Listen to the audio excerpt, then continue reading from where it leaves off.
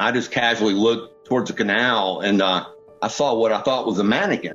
August 2nd, 1998, the body of a brilliant young scientist is found dead near the campus of Georgetown University. It was a gruesome scene. Walking up to the body, it became apparent that there had been a sexual assault. For more than 6 years, D.C. police had no leads and no suspects. Then, another disturbing discovery.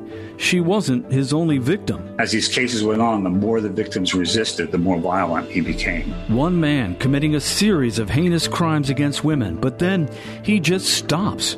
10 years go by, then 20. What would it take to finally crack the case wide open? I'm Paul Wagner. Join me for Unknown Subject, Season 3 of WTOP's American Nightmare podcast series, available October 4th on all podcast platforms.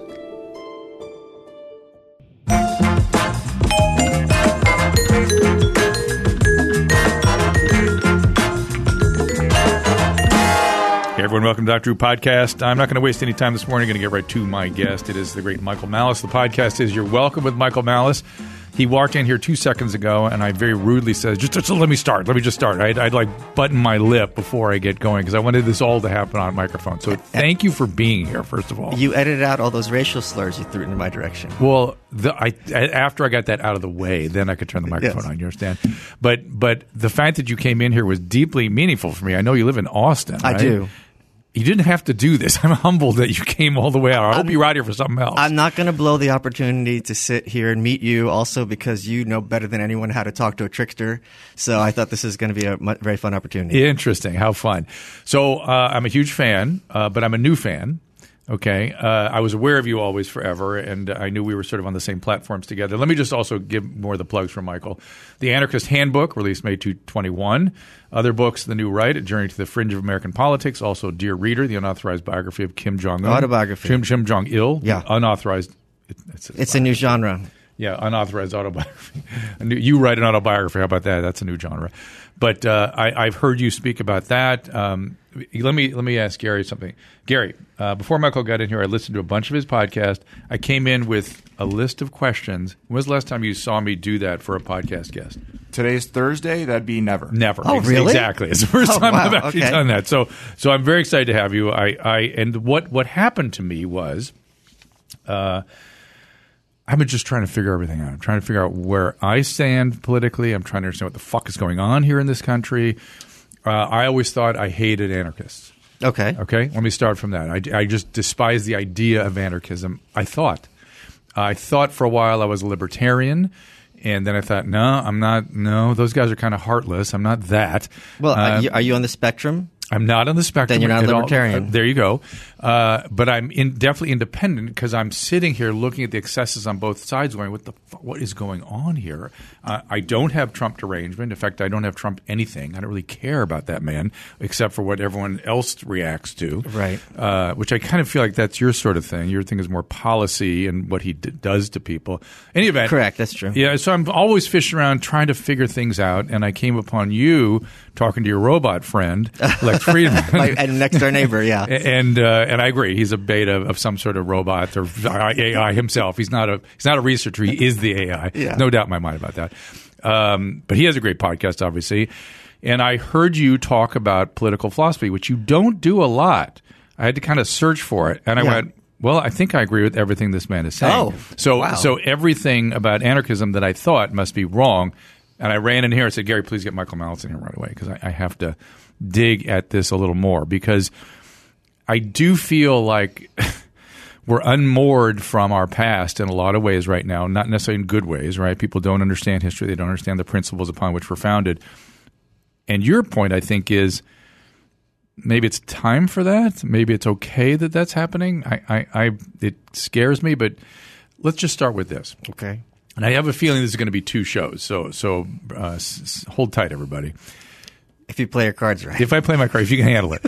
So let me let you talk first. Are you good? You okay? First? You what okay? do you mean first? I haven't got a word in edgewise. That's what I'm saying because I've been gushing here the whole time. And by the way, you go to michaelmalice.com if you want any more information about Michael and add Michael Malice on Twitter. Now I'm sounding like Alex Jones, which was another interesting interaction. Political philosophy. What is anarchism from your point of view? And what is the political philosophical framework for legitimacy of any government? Well, there is none, and there is no good reasons to describe government as legitimate and a few bad ones. Anarchism is the principle that you do not speak for me, and everything else is application. That's why I put together the Anarchist Handbook. This has been a tradition going back centuries. It's a collection of essays by prominent anarchist thinkers, people much smarter than myself. Tolstoy was a Christian anarchist. When did that happen? I read a lot of his stuff. I didn't get the sense. I got more of a sense he was sort of historical conservative.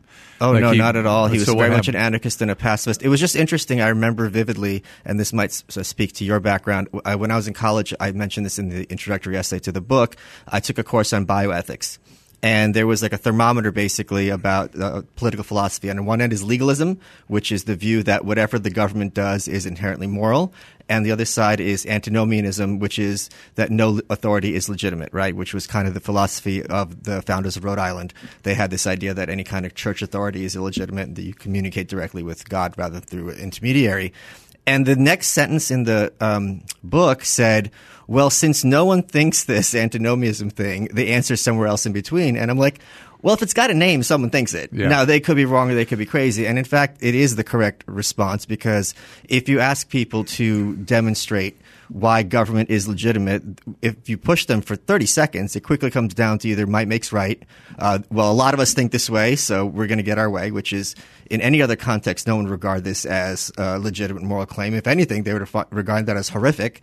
Or tradition, which is just, well, the people who died are smarter than we are now, which may be true, but that still doesn't demonstrate the claim that you're putting forward. So once you realize that in American political philosophy specifically, that the two rival political parties are literally gangs, and, you know, just because Mitch McConnell, Nancy Pelosi talk a certain way, the difference between them and Don Corleone is minimal, if not literally zero. And everything else follows. I mean, it behooves gangs to raise your children, to teach your children that they are the good guys and that you owe them some kind of sense of loyalty or fealty. And once you kind of pull that thread, a lot of it kind of falls apart. Is there an intermediate pragmatic zone of sort of, as a biologist, I always think, you know, in terms of evolutionary biology, and I just see everything as just sort of biological imperatives. Yes. That there's a tendency for us to organize for optimum survival. Right. So, the anarchist quote is, anarchism is the mother of order. So anarchism means people cooperating voluntarily. And when you have people cooperating voluntarily and furthering their interests and the interests of those that they care about, the order that ensues is going to be much more stable and coherent than any order that is imposed by authority. Let me give you an example. Mathematics is an anarchist system. Music is an anarchist system. Language is an anarchist system. English is the lingua franca of the world. No one is forcing you to speak English. You can speak Esperanto, which is a synthetic language. You know, Bill Shatner made a movie of it. But it failed because it does not have the utility that English does or certain other languages do. So that is an example of anarchism in practice. People tend to think of anarchism as exclusively a political philosophy, and the hilarious question you always get is, what does an anarchist government look like? Which is kind of like, what does an atheist God look like? But when you realize that it is a way of describing relationships between people where no one has some kind of forced authority over the other, then you realize, wait a minute, anarchism is in fact the norm and the basis of order as opposed to the destruction of it. So it would be accurate to say it's an emergent system. Yes. From biological reality. Yes. Biological imperatives. Yes. Okay. That's one version of it, but that's the version I would certainly say is the most valid. It's certainly emergent. No matter as you're saying, there's an emergent order out of the disorder. Right. That's of a voluntary nature. And I think human beings are social animals, as you point out, that has a biological basis. Yeah. And that we do tend to form communities and always. Always. And you just look at history. It's just always. And the thing that makes politics so nonsensical.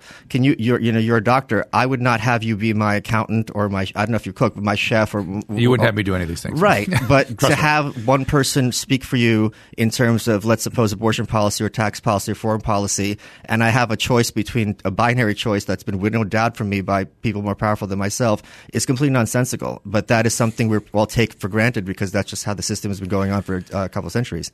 So there's a reality about humans, though, is that 10% of us are fucked up. Sure. Like in all kinds of ways. And you and Lex also made a big point about this, that we don't acknowledge that really in this country. We don't really understand it, right? We sort of pretend it's not there. Well, that's one of the fallacies of democracy. Democracy is the idea that everyone is in a position to make judgments for everybody else, and it's demonstrably false. And in any other context, people would be glad to admit this is nonsensical. My neighbors are crazy, and therefore they should have a voice on my life. But then when it comes to voting, they're like, everyone has to have an equal vote.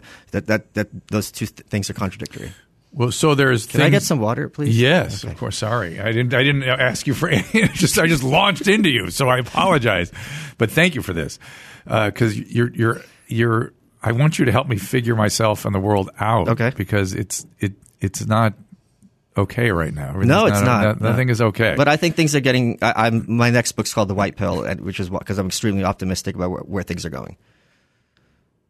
I thought you were. I'm taking you down the path where you end up talking about a national divorce. Yeah, you think that's the white pill? Oh yeah, for sure. Because I think America's had at least two cultures from the beginning that have been held together by duct tape and staples. The only way that it maintained one nation is when half the country invaded and militarily occupied the other one, and still never imported its culture into that other culture. And what do you mean? We the north even Atlanta. That's not a southern city; it's a northern city. I don't think Atlanta. I think Atlanta in certain ways is a northern city, but I think the South as a whole, to say that the South culturally is identical or even close to identical to New England, is untrue. It's not. Florida's closer to Spain than New England, right? So that's not because it's a southern culture; it's because it's got a historical past. It's interesting. Just you like the story. The first couple times I went to Atlanta, I'm kind of a Civil War, or I was at that point, a little bit of Civil War buff, and I was like, Atlanta, I'm going to go see the Battle of Atlanta, and I'm going to see all these different Civil War, whatever's going on there. And to a person, when I first got there, the guy that drove me from the airport, the people at the front desk at the hotel, I'd go, where can I see some Civil War museum? Or they're like, they all stared at me like, Civil War? Like, I guess that came through here. Really? And it turns out there's a cyclorama and there's a museum in Buckhead, and that's it. That's all there is. I think the Southerners left and the Northerners just moved in, and that's Atlanta. Well, I mean, what were they going to have a museum of if Sherman razed the whole city? You know what I mean, and killed all the people. Tell the story. Sure. Yeah. It's a museum. But if it's a northern city, they'd be telling the story, right? From their perspective. But that was what surprised me. Okay. I thought I'd see a Southern perspective on this. I mean, even Gone with the Wind tried to show a little bit of the Southern perspective. Do you know on that. Margaret Mitchell was a big porn fiend? Didn't know she was a porn fiend. I heard all kinds of other things, like racist and all kinds of stuff. She's a big porn fiend. So, like one of the things I talk about in my book, The New Right, and this is something I think conservatives have a bad concept of. It's the people who are on the margins who create culture. And if you look at someone who historically is just, you would think is just like a kind of white lady or white person, look a little closer. There's going to be something in their closet, and it's not going to be something minor. That's everybody. But that's not everybody, because the people who are creative also have another screw loose somewhere. Or they're going to have one foot inside the culture, one foot out of it, which is why minorities disproportionately create so much art in America. And immigrants. Yes, right? exactly. Yeah. And you are technically an immigrant, right? You guys left. Not technically. Ukraine. I am an immigrant. Yeah. So my family left the Holodomor. I write about that very much in my next book. And it's interesting. Where in Ukraine is your family from? It's hard for me to tell. Okay. Because the ones that came over here in the diaspora just didn't talk about it. Right. And everyone went to New York and Chicago, everyone, via Toronto and Hartford. Very, very weird. I don't know what that path was all about. They never talked about it. And they all talked about the homeland, their home, as Russia. Yes. It was just Russia. And I didn't know it was Ukraine. And my grandmother was Belarusian. Well, because the Russians were marginally less anti-Semitic than the Ukrainians is why it was Russian. And she would talk about the bandits. Oh, yeah, bandita. And we could never get, was that the Tsarist? Was that the Bolsheviks? Was it the Mensheviks? They had no idea. It was just the bandits. People would just come through and wreck their shit. Well, wreck their shit meant like rape people for days at a time, kill children, and torture people in front of other people. So it's not like like some kind of like burning down like things we see in America. Well, the good thing is there's going to be reparations paid to you and me and the people that had to run the hell out of there with their families. So, history is a kind story, except for this one exception. Yeah. This is the insanity about presentism for me, is that history is a shit show, and it could easily happen again, and that's again our denial about it. Well, I think Americans, something I talk about a lot is Americans are completely oblivious to the nature of evil. They really think that if someone is going to be some kind of dictator, it's going to be someone with a funny mustache banging their fist on the desk. Whereas if you do study history, it's far often the guy who in any other context would be like a mailroom clerk and someone just completely innocuous. It's this kind of gray man, faceless bureaucracy that is the meat grinder that kills so many people and destroys lives. Okay, so we have leapfrogged through a bunch of stuff. I'm going to go back to the thermometer eventually, but you're into some things I wanted to get into here because this is one of my problems. I can't tell who the good guys and the bad guys are because I sit in the middle and I go, well, that Trump guy was an asshole, but policies are, and Newsom, he's a fucking He's Patrick Bateman. He's a good guy, but he is. How's he a good guy? Trust me. Okay. I don't trust him. He's a good guy. You shouldn't. Okay. He's a good guy, but he's doing horrible things. To all these people are losing their businesses and their jobs. They're the middle. I can't believe what he's doing. This guy's an asshole. What's his name? And Trudeau. Oh, he's a good guy. He is destroying people. Is he who's the fascist? And how is the guy that's just a blowhard asshole a fascist with seemingly, I think, good policies, and the guys that are destroying other people is neither of them are good guys, right? That's really the bottom line. I don't think there are good guys. I think politics, we talked about earlier about how emergent order politics attracts the worst 10%. Because think about it this way. Let's suppose you are an angel. You're a great person. You have great ideas. You want to help people. Why would you put yourself and your family through it? Because no matter which political party you side with, there's going to be an apparatus designed to make you out to be, like, look at the case of Brett Kavanaugh, drunken gang rapist, and you'll have to publicly go on television and talk about when you lost your virginity. And then on the other hand, you'll be told if you don't get this job, it's basically like being lynched. It's a completely insane system, and that's by design. I will push back on you to say, except there is an impulse to do something and do good. There's an impulse. Yeah, but you're doing good. You help people all the time. You're not doing it through the state. But there is a group of people that will stand up at a certain point. But you have to identify them. That's the hard part. You don't know if they are part of that 10%, if they're just self-righteous, self-aggrandizing assholes. The most dangerous ones are the ones who can pass. Probably. Well, definitely. Well, hold on. So let me tell you my story. So I was sitting on the middle of COVID going, I got to do something. I just have to do something. Right. And so I started looking into the possibility of running for mayor, running for governor. I don't want to, but I have to. Good people sometimes stand up, right? I think I'm a good person. I start doubting myself in all this too. Sure. I went pretty far down the road, and I spoke to a former governor. I don't know if he would mind me saying it, but he was awesome, and he was encouraging. I thought he was going to say, "Oh, it's a disaster." Now, you're not going to do the accent. It's like talking to somebody pretending to be him when you talk to him. Yeah. It's like literally somebody playing Schwarzenegger. Yeah. But he's fantastic. He was inspirational. He was amazing. It emphasized to me how dumb politicians are, which is I wonder if dumb is the enemy really, because sometimes I think that's really the core problem, not the crazy or the evil, but the dumb. And we have to remember that the IQ scale is a scale with a median, half are below and half are above. Right. And half below are not at 100; they're below 100. But 100's not that bright either. At all. Right. And so most of the people in this country aren't great thinkers, aren't really able to process some of this stuff, or might not have great judgment. That's okay.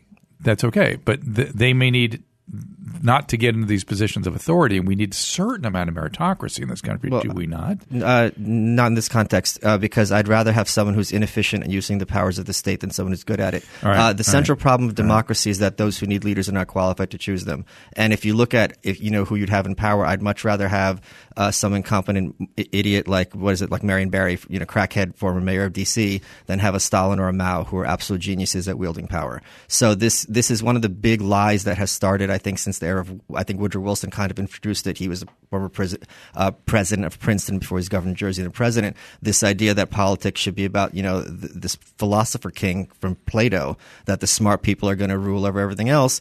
And that you see that very clearly in COVID, which is we should listen to the experts. Now, we still have had no reason as to why we were socially distancing. And if social distancing did work, why didn't they bring it back when you had the other variants come back? So either they were wrong before, and why didn't things turn out worse in Florida or Sweden? So the fact is, this deference to experts is something that is completely malevolent, and it is designed to have a kind of newfound aristocracy. And the best way for people to determine if someone is bright is if they've got those credentials. They go to certain universities. And this is why I always regard the universities as the root of all evil in this country. Mm-hmm. This is where the toxicity starts. And, a buddy of mine, Curtis Yarvin, advocates putting tanks in Harvard Yard. I don't know if I'd go that far, but I certainly do think that the next step in saving this country is going after, I don't mean in any sense of violence, I mean just funding, delegitimizing college funding. Professors, yes, and things like that. Funding. Roman offers clinically proven medication to help treat hair loss. That's right, from the comfort of your home. Roman offers both prescription medication and over-the-counter medication. Roman also offers specially formulated shampoos and conditioners. Research shows that about 80% of men who use prescription hair loss treatment had no further hair loss after 2 years. Research also shows that men who use hair loss treatments feel better about themselves overall. Treatments can start at $20 per month on a quarterly basis. And right now, Roman has a special offer for our listeners. Use this link to get 20% off your first order. That link, of course, is getroman.com/Drew. Again, just go to getroman.com/Drew today for 20% off. Get started now. Now we're from our sponsor, BetterHelp. You've heard me talk about them over and again, how much I appreciate the services they provide, the quality of the practitioners they have there, and the fact that, man, they really helped during the pandemic, but it also got us used to using electronic medium for things like mental health services. And listen, I had therapy myself for many, many years, and I definitely would have been someone to try BetterHelp. And by the way, when you learn how to be your own problem solver, that's the whole point of therapy, is to get you to do it yourself. Therapists can help you be that better problem solver. So if you're thinking of giving therapy a try, BetterHelp is a great option. It's convenient, accessible, affordable, entirely online. Get matched with a therapist after filling out a brief survey and switch therapists at any time. When you want to be a better problem solver, therapy is one of the ways you can get there. Visit betterhelp.com/Drew today to get 10% off your first month. That is betterhelp.com/Drew. I've mentioned emergency medical flights now for quite some time, and comprehensive coverage. You can still get hit with deductibles, copays. Protect your family and your finances with an Air Medcare Network membership. As a member, if an emergency arises, the expense of an air medical transport is completely covered when flown by an AMCN provider. Membership costs as little as $85 a year and covers your entire household every day, even when you're away from home. That is just pennies a day. We all know that the unexpected can happen. An AMCN membership is protection no family should be without. And for a limited time, as a Dr. Drew podcast listener, you'll get up to a $75 e-gift card when you join. Simply visit airmedcarenetwork.com/Drew and use that offer code Drew. Just bring a market force. They are complete mediocrities. And when you see them on social media, you realize these are not particularly impressive people. The best example, this is Lawrence Tribe, who is a Harvard law professor, and you put that on paper, it's like Harvard law professor, this guy must be off the charts. And he is, I'm sure, when it comes to understanding how the law works. But in terms of having a nimble, intuitive, impressive mind, this guy is basically a mouth breather and just embarrassing. And I first heard that from Camille Paglia. She was railing about it. I love her. I know, me too. She was railing about it. And I was like, huh? She's the best. Because I guess I went to the Ivy League type schools when it was the salad days. You know, it was deeply meaningful to me. It changed my life, changed how my mind operated. It taught me critical thought and how to read and write and listen. And I had my son go there because I thought this was the greatest experience I've ever had. And he went there and it was not the same thing. Yeah. And now I don't even recognize it. And now they have a policy where if they take a vote in the classroom if anybody's uncomfortable, if everyone's maskless. And if that person's uncomfortable, everybody has to wear a mask continuously. Oh, that's science. Well, it's also deferring to people who are risk averse, which is a very dangerous thing in any kind of even quasi-capitalist economy. You're bringing up all my favorite topics here, so I gotta back through these things. Okay. Let's start back to Wilson. I think he was the worst president we ever had. It's not even in dispute. Thank you. And also most evil personally. I agree. Not only was he completely despicable in terms of his hardcore racism, even in the standards of the time, he also had this idea. It's called the social gospel, that in the same way that in the same way that a human being had a soul, could be saved, nations have souls. And he had, in his view, a literally messianic mission to save the earth from itself. And when you have someone whose vision is, I'm the good guy and I have to conquer the world and impose my ideology on everyone, that's literally Lex Luthor. That's the supervillain motto. Isn't that literally woke? In some ways, well, he wasn't woke. Because, no, but I'm saying, but isn't that their position? Oh, yeah, for sure. Okay. Yeah. But I don't know that that's their position, because woke people, progressivism is domesticate imperialism. They don't really care about you don't ever hear about trans the world. kids. You don't hear about the world. It's the United States. Yeah, you don't hear about trans kids in Mexico or in South America. You only care about what's happening with them here. But they'll get there. Yeah, but they're really not interested, other than Ukraine, because that's the issue of the day. Yeah. And my thoughts are with Iran today, and hopefully other people are as well. But they don't really care about the rest of the world. They really care about, and this is why the South why they're so opposed to national divorce. Their vision is they're bringing civilization to these degenerate savages in the South, and they need the South to be their perpetual whipping boy for all eternity. Interesting. Okay, so Wilson, let me throw a little medical fire starter on your history. If you know this, I apologize for repeating stuff you know, but two things about his medical history, Wilson. I think you know, he governed after a stroke. His wife actually governed for 4 months, 6 months. Did you know he was thinking of running for a third term after his stroke in 1920? I don't think he was thinking. Yes, he was. He put out the feelers. This is how crazy. No, somebody did. He was not thinking. Yes, that guy was done. He wasn't that done. Look it up. There's a book called 1920, The Year of the Five Presidents by David Petrosa. Wilson was thinking of running again. He was the first Democratic president to get reelected since the Civil War. Grover Cleveland had non-consecutive terms. He had a complete. I didn't know there were anybody who had non-consecutive terms. I forgot that. Yeah, I didn't know that. And he was also Grover Cleveland was a groomer. Did you know that? Groomer for kids? Yeah, like he married the girl who he knew since she was an infant the day she turned 18. Yeah. But that wasn't someone you worked on. That sort of. There's a weird aristocratic something left behind in the United States. Like, I think Aaron Burr thought he was a knight. He thought he was a knight. He went and formed an army. He was going to go take over Mexico. Oh, well, or take over Washington. It's not clear. But he went on an island, and he got his men together around the round table. He thought he was a knight. Yeah. He really did. And he had a crazy relationship with his daughter. Well, that was the rumor that he not rumor. That was even if it wasn't physical, it was covert sexual abuse for sure. Anyway, we digress. Wilson, the second thing about Wilson. So, but he had a complete left hemiplegia, and if you have a complete left hemiplegia, you cannot communicate with language. So that's the part right hemiplegia, and maybe he had a left hemiplegia and he had some language. I thought it was a right, but anyway, I don't know that data. He also got sick when he was in Europe trying to do the League of Nations.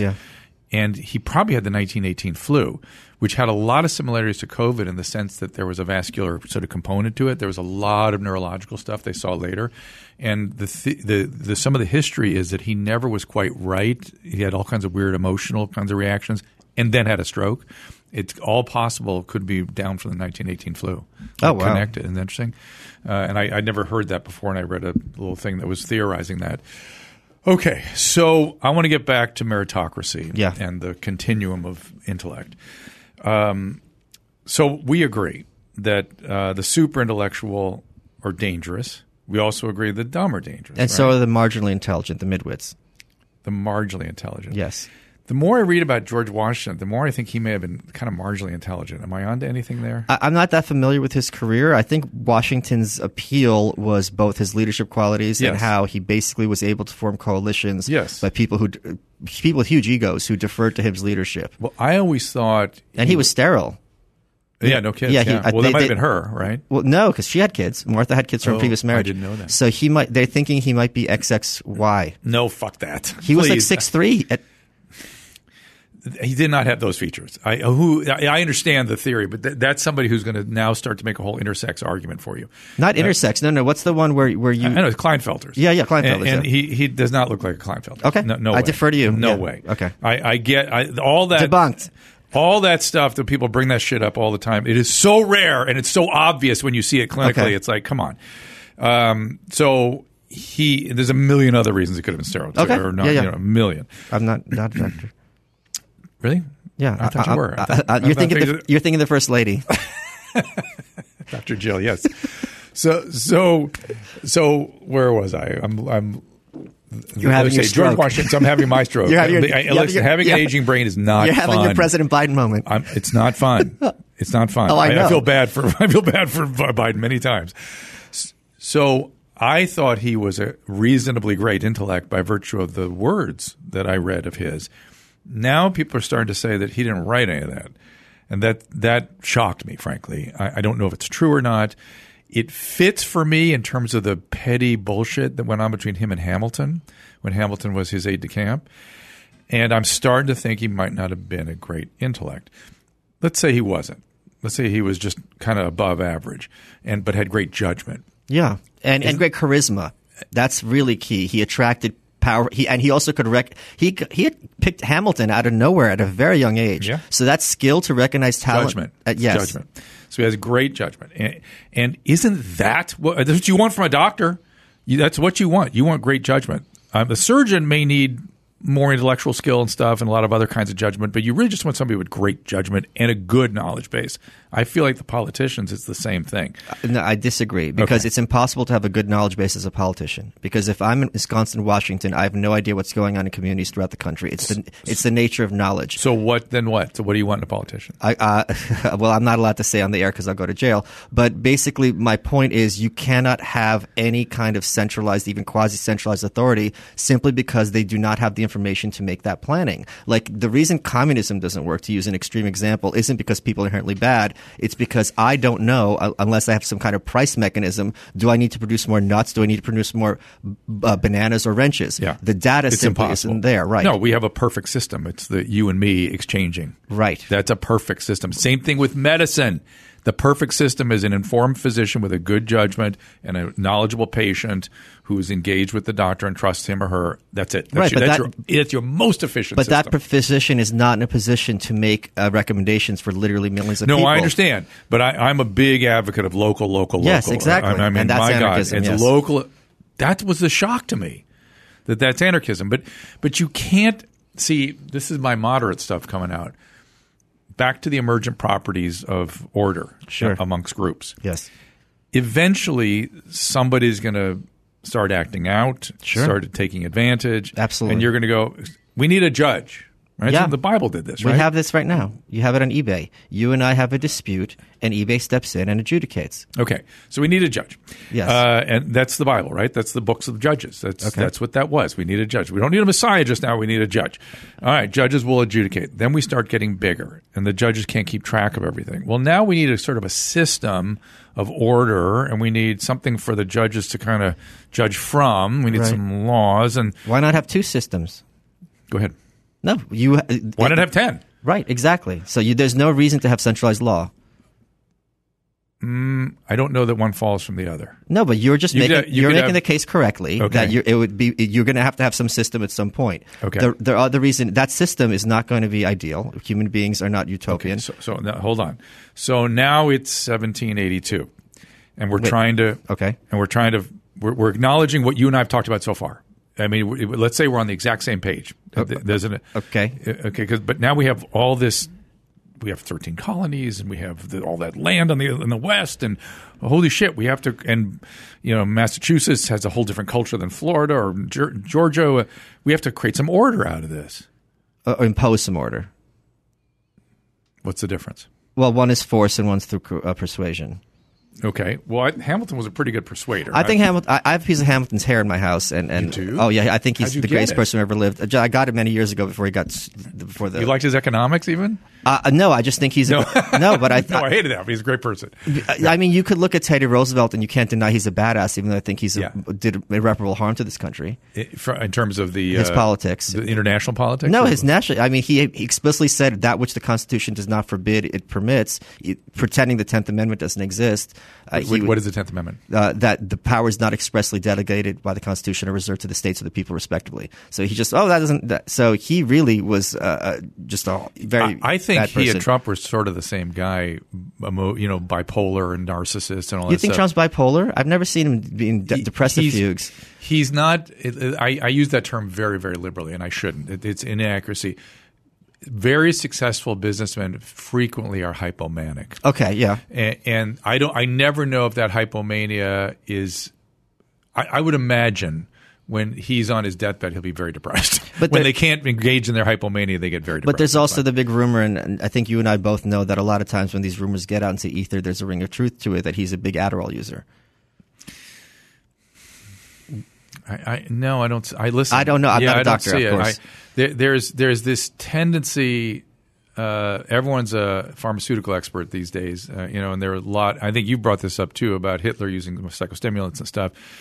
It doesn't explain everything. It's not. I mean, it's with Hitler. Maybe it had something to do with his irritability and unpredictability towards the end. Okay, I don't know. I'm not a doctor. Yeah, I don't know. I think he's always been like this. He's always been hypomanic, and there's a ton of businessmen are like that. They're often like this, and they're having some kind of narcissism. Sure. And as long as it's not malignant and they're not exploiting people and they don't have empathic failure, and you can sort of judge that by looking at their family relationships. Like, to the family, can they stand to be around them? A malignant narcissist, the family's all out. Trump seems to have his family around him. He has treated them like shit at times, which is like, okay. And he's certainly hypomanic. He gets up at 4 a.m. and he's always working and stuff. Roosevelt was the same thing, except Roosevelt had he had not good relationship with his family, right? Except his one son who died of alcoholism finally, right? Well, there was one son who died in war, Kermit. Yes, he actually I think it was Kermit, yeah. And Kermit was, I think, kind of the same guy. And Kermit was an interesting dude. And if he had lived, he probably would have been another Teddy Roosevelt. But the other one was a little more sensitive and was alcoholic. And anyway, I think Teddy Roosevelt's great. You put shot an arrow through it a little bit for me by talking about that. I do know it was hypomania mostly that was sort of the source of a lot of that craziness. Well, it's interesting you say this because there's a book called TR's Last War, and the author hypothesized that he actually killed himself toward the end because by the end he was like half blind, he was like kind of bedridden, and there was all this morphine laying around. And if you read through it, and this isn't some crank, Dave Petrus is a very polished historian.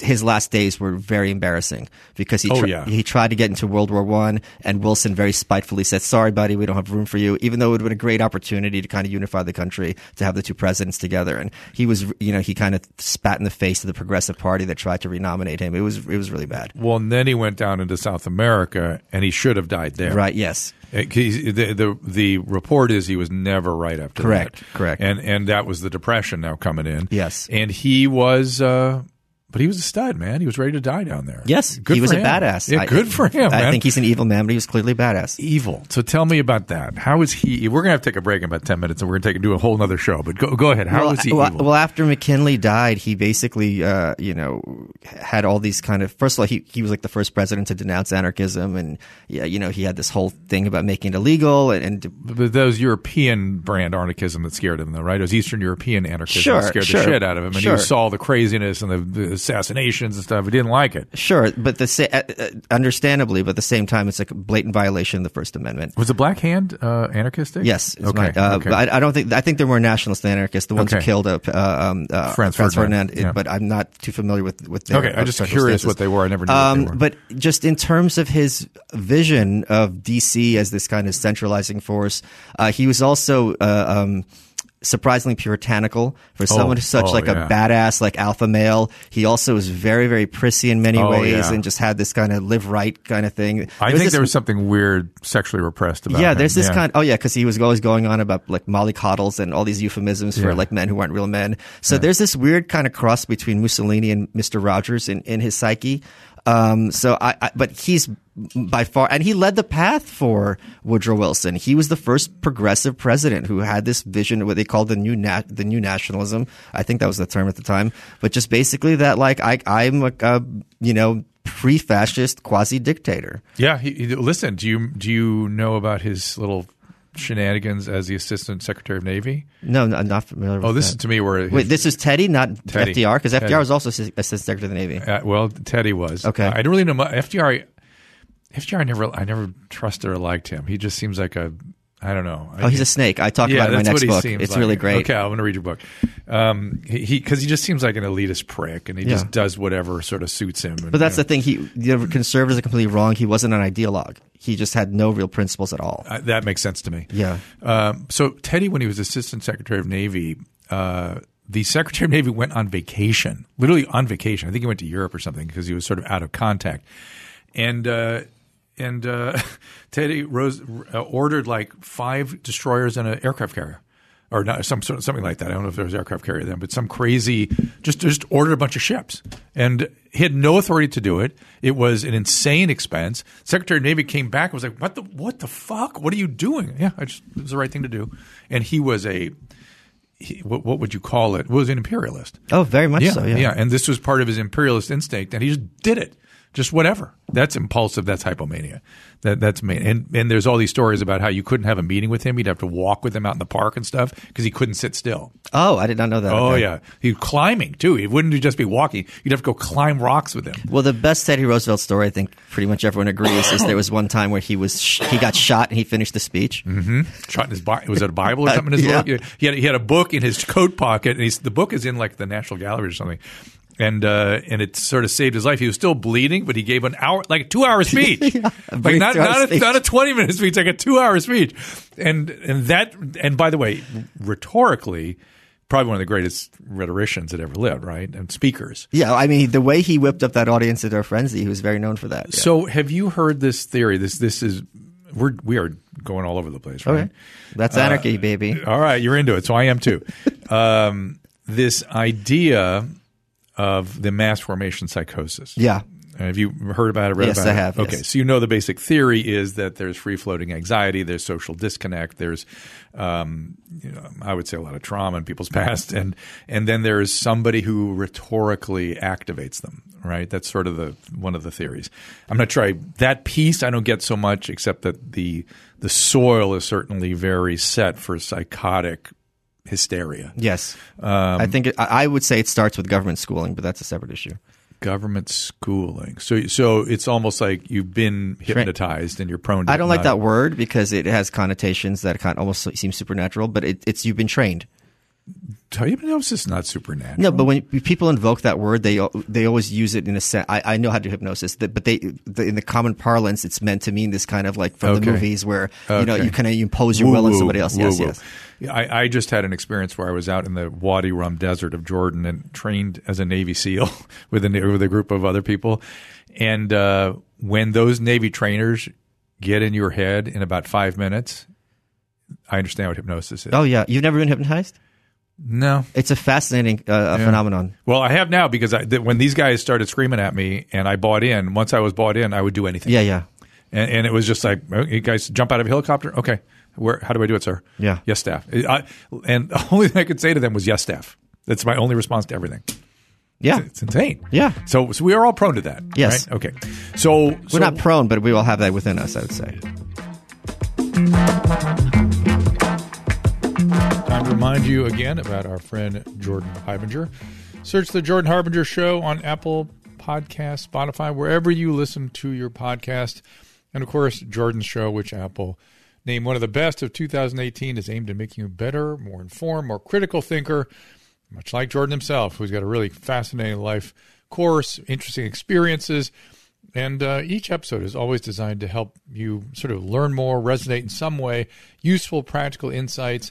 For instance, he tells the story of a cinematographer who discovered a lost city in the jungle and made one of the most important archaeological finds of the century, and a hostage negotiator from the FBI who offers techniques on how to get people to trust you. Certainly important skills. I enjoy the Jordan Harbinger Show. I think you will too. Search The Jordan Harbinger Show. That's Harb as in boy, IN as in Nancy, GER. Again, that's on Apple Podcast, Spotify, or wherever you listen to your podcast. How is that different? Oh, yeah. There may be some more predisposed than others, but the human experience includes this potential. Yes. And so what about that masturbation psychosis? That thing is, it seems to be one of the core sort of phenomenologies that sets up things like the revolution in Russia, sets up pre-revolutionary France and the French disaster, which they idealize like crazy, and what we've just been through. I don't know that it. One of my points that I try to make very often is that the huge percentage of the population is functionally mindless. And the reason you will see now, say that in a way that people can hear it without feeling pissed off at you. I let them be pissed off. I don't care. Well, I want them to hear your point, though. Well, because people are meeting and go, "Fuck you." Well, that's good because I'm very big on in-group and out-group. So if you say, "Hold on, I'm a velvet." I don't like in-group and out-group. I don't care what you like. Do you belong to clubs? I'm a velvet rope person, right? So it's that's gross. Go ahead. Well, they're not going to listen if you're, as the host, disparaging what I'm saying without having said a word of it. Go ahead. My point being, it's a very useful technique if you're going to build an audience. I have a different strategy than you do to alienate the kind of people that would be more of a cost than a benefit. I see. So when I say a huge percentage of the population are functionally mindless, this is how you know. And this is not Republican, Democrat, liberal, or conservative.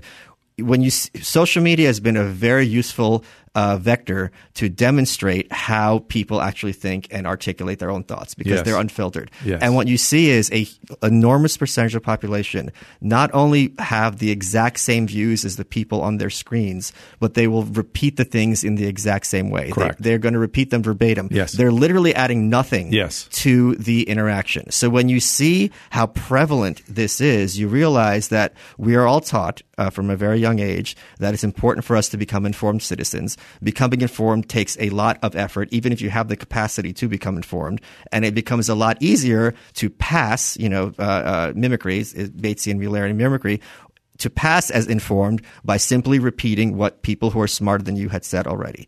And as a result, these people are not really bringing anything to the table. Now, the question is, are they capable? And from everything I've seen, the answer is no.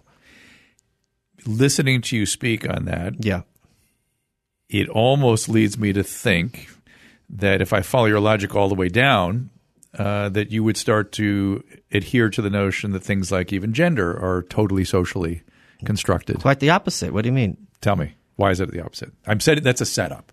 I want to hear your opinion. I don't see how that follows. Well, you could easily infer from what you're saying that you believe that everything is socially constructed. No, I believe that that for a large percentage of the population, their views are entirely derived from external sources. Why doesn't that go all the way down into self-concept? Including self-concept. Why doesn't that go all the way to gender then? Because gender has a biological basis. But its expression can have a social... Wait, do you disagree that there are many people who are incentivized to perceive themselves in a certain way through their gender, and that they follow follow? Wait, you disagree? No, I agree. Yeah, that's true. Okay, so. But I'm talking specific about the political sphere. Okay, because I'm doing that intentionally as a polemic. It's not that I believe it. I understand. It's that I'm looking at the limits of your logic and where it can take people. I don't think that people are coached like by watching programs. Okay, coaching is so it's a coaching that develops our political. Not I don't like that word in this context. That tends to develop people's political orientation. It's a coaching. Not American flag, the Pledge of Allegiance. No. It's not just the American flag or the Pledge of Allegiance. What I'm saying is there's like a school of fish, right? There's going to be the fish at the center who decide how the group moves, and the others are just going to follow suit. And they're not bringing anything of their own to the interaction. Okay. But I don't understand how you were saying that means that like Don Lemon or Sean Hannity aren't on TV telling you have the wrong gender. Well, I was just following your logic, not necessarily the evidence. I was just following the logic because I think somebody could take it there. I'm just curious. That's all. Just following the logic. I guess the reason it occurs to me, I always bristle a little bit when everything is thought of as socially constructed. I didn't say that. I know. Or coached up, and that there's not other constitutional genetic factors that contribute, and then the environment puts everything on top of that. Oh, I'm completely opposed to that. This is the kind of communist plasticine model of man that basically, if we teach people the right thing, they're going to have the right output. That's completely ignores biology. So I'm just digging at you to make sure I understand your point of view. Yeah. Another thing, we got to take a break, and we could go 8 hours. This is pissing me off actually, because we could just go and go and go, and I have so many questions, and so many things I need to think about with you, and you help me with. Is this okay? Is this going okay? I'm having a great time. Are you? Yes, because I want this to be a good experience for you too. I don't want just to be me mining. This is what I do. Okay, good. Before we wrap this episode up, we go on to another episode. You can again, I'm going to bring Michael Malice back for another episode because we could go on for just too long. You can follow him at Michael Malice on Twitter, and of course, Michael Malice, MALICE.com, and the book the podcast You're Welcome. The Anarchist Handbook, and the new book is going to be called what? The White Pill: A Tale of Good and Evil. And that's coming out when? As soon as I'm done. I do want to point out for anyone who's searching for Michael's podcast, it's YOUR Welcome. Yes. It's stylized that way on purpose. Yes. Not you apostrophe RE. Right. Correct. One last thing before we wrap this one up. You in just a brief flash mentioned the plant collection at the Huntington Gardens. Yes. I'm shocked that you know the Huntington Well, I have institution. 200 species of succulents in my house. No, I understand, but the fact that you knew the Huntington as somebody not from this area, I was shocked. Well, they have a ISI. What they do is they take rare species and then propagate them for cultivation. Is that why you came upon them? Yes. Because through your botanical pursuits, horticultural. Horticultural. Yeah. What's the difference? I think botany science and horticulture is a hobby. Oh, interesting. And I don't know what a pistil and a stamen are, for example. Just penis and vagina. Oh, is that it? Okay.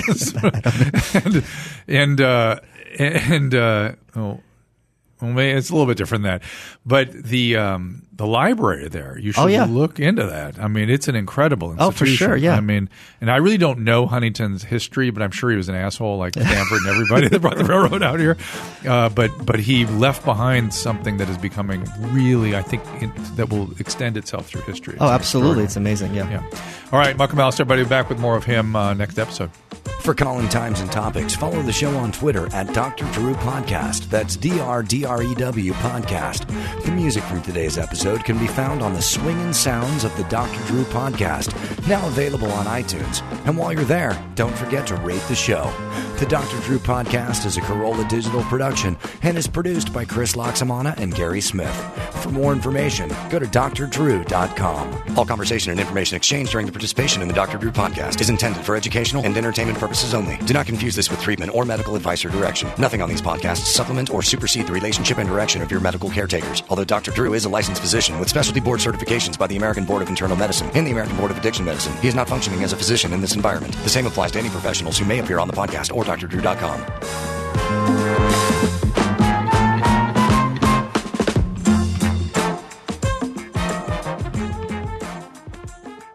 You're about to hear a preview of The Jordan Harbinger Show with Pickpocket King Bob Arno. Pickpockets don't talk. They lift and do everything silent. I have spent 20, 30 years befriending or getting very, very close into how they work. And some of them are very charming, by the way, and that goes with the territory. There's a very good smile and like a ping pong, very quickly, boom, boom, boom, boom, boom, back and forth. There's nothing slow. The thieves picks it, but pickpocket never holds. So he passes it on to a partner. So if the police catches him 2 seconds after, he's clean. There's nothing on him. There was none of this usual pickpocketing. The elegance was unbelievable. I had to look at it at least 10 times before I could see what the hell did I see. To learn pickpocket tricks of the trade and how to protect yourself against thieves, pickpockets, and scam artists, check out episode 530 of The Jordan Harbinger Show.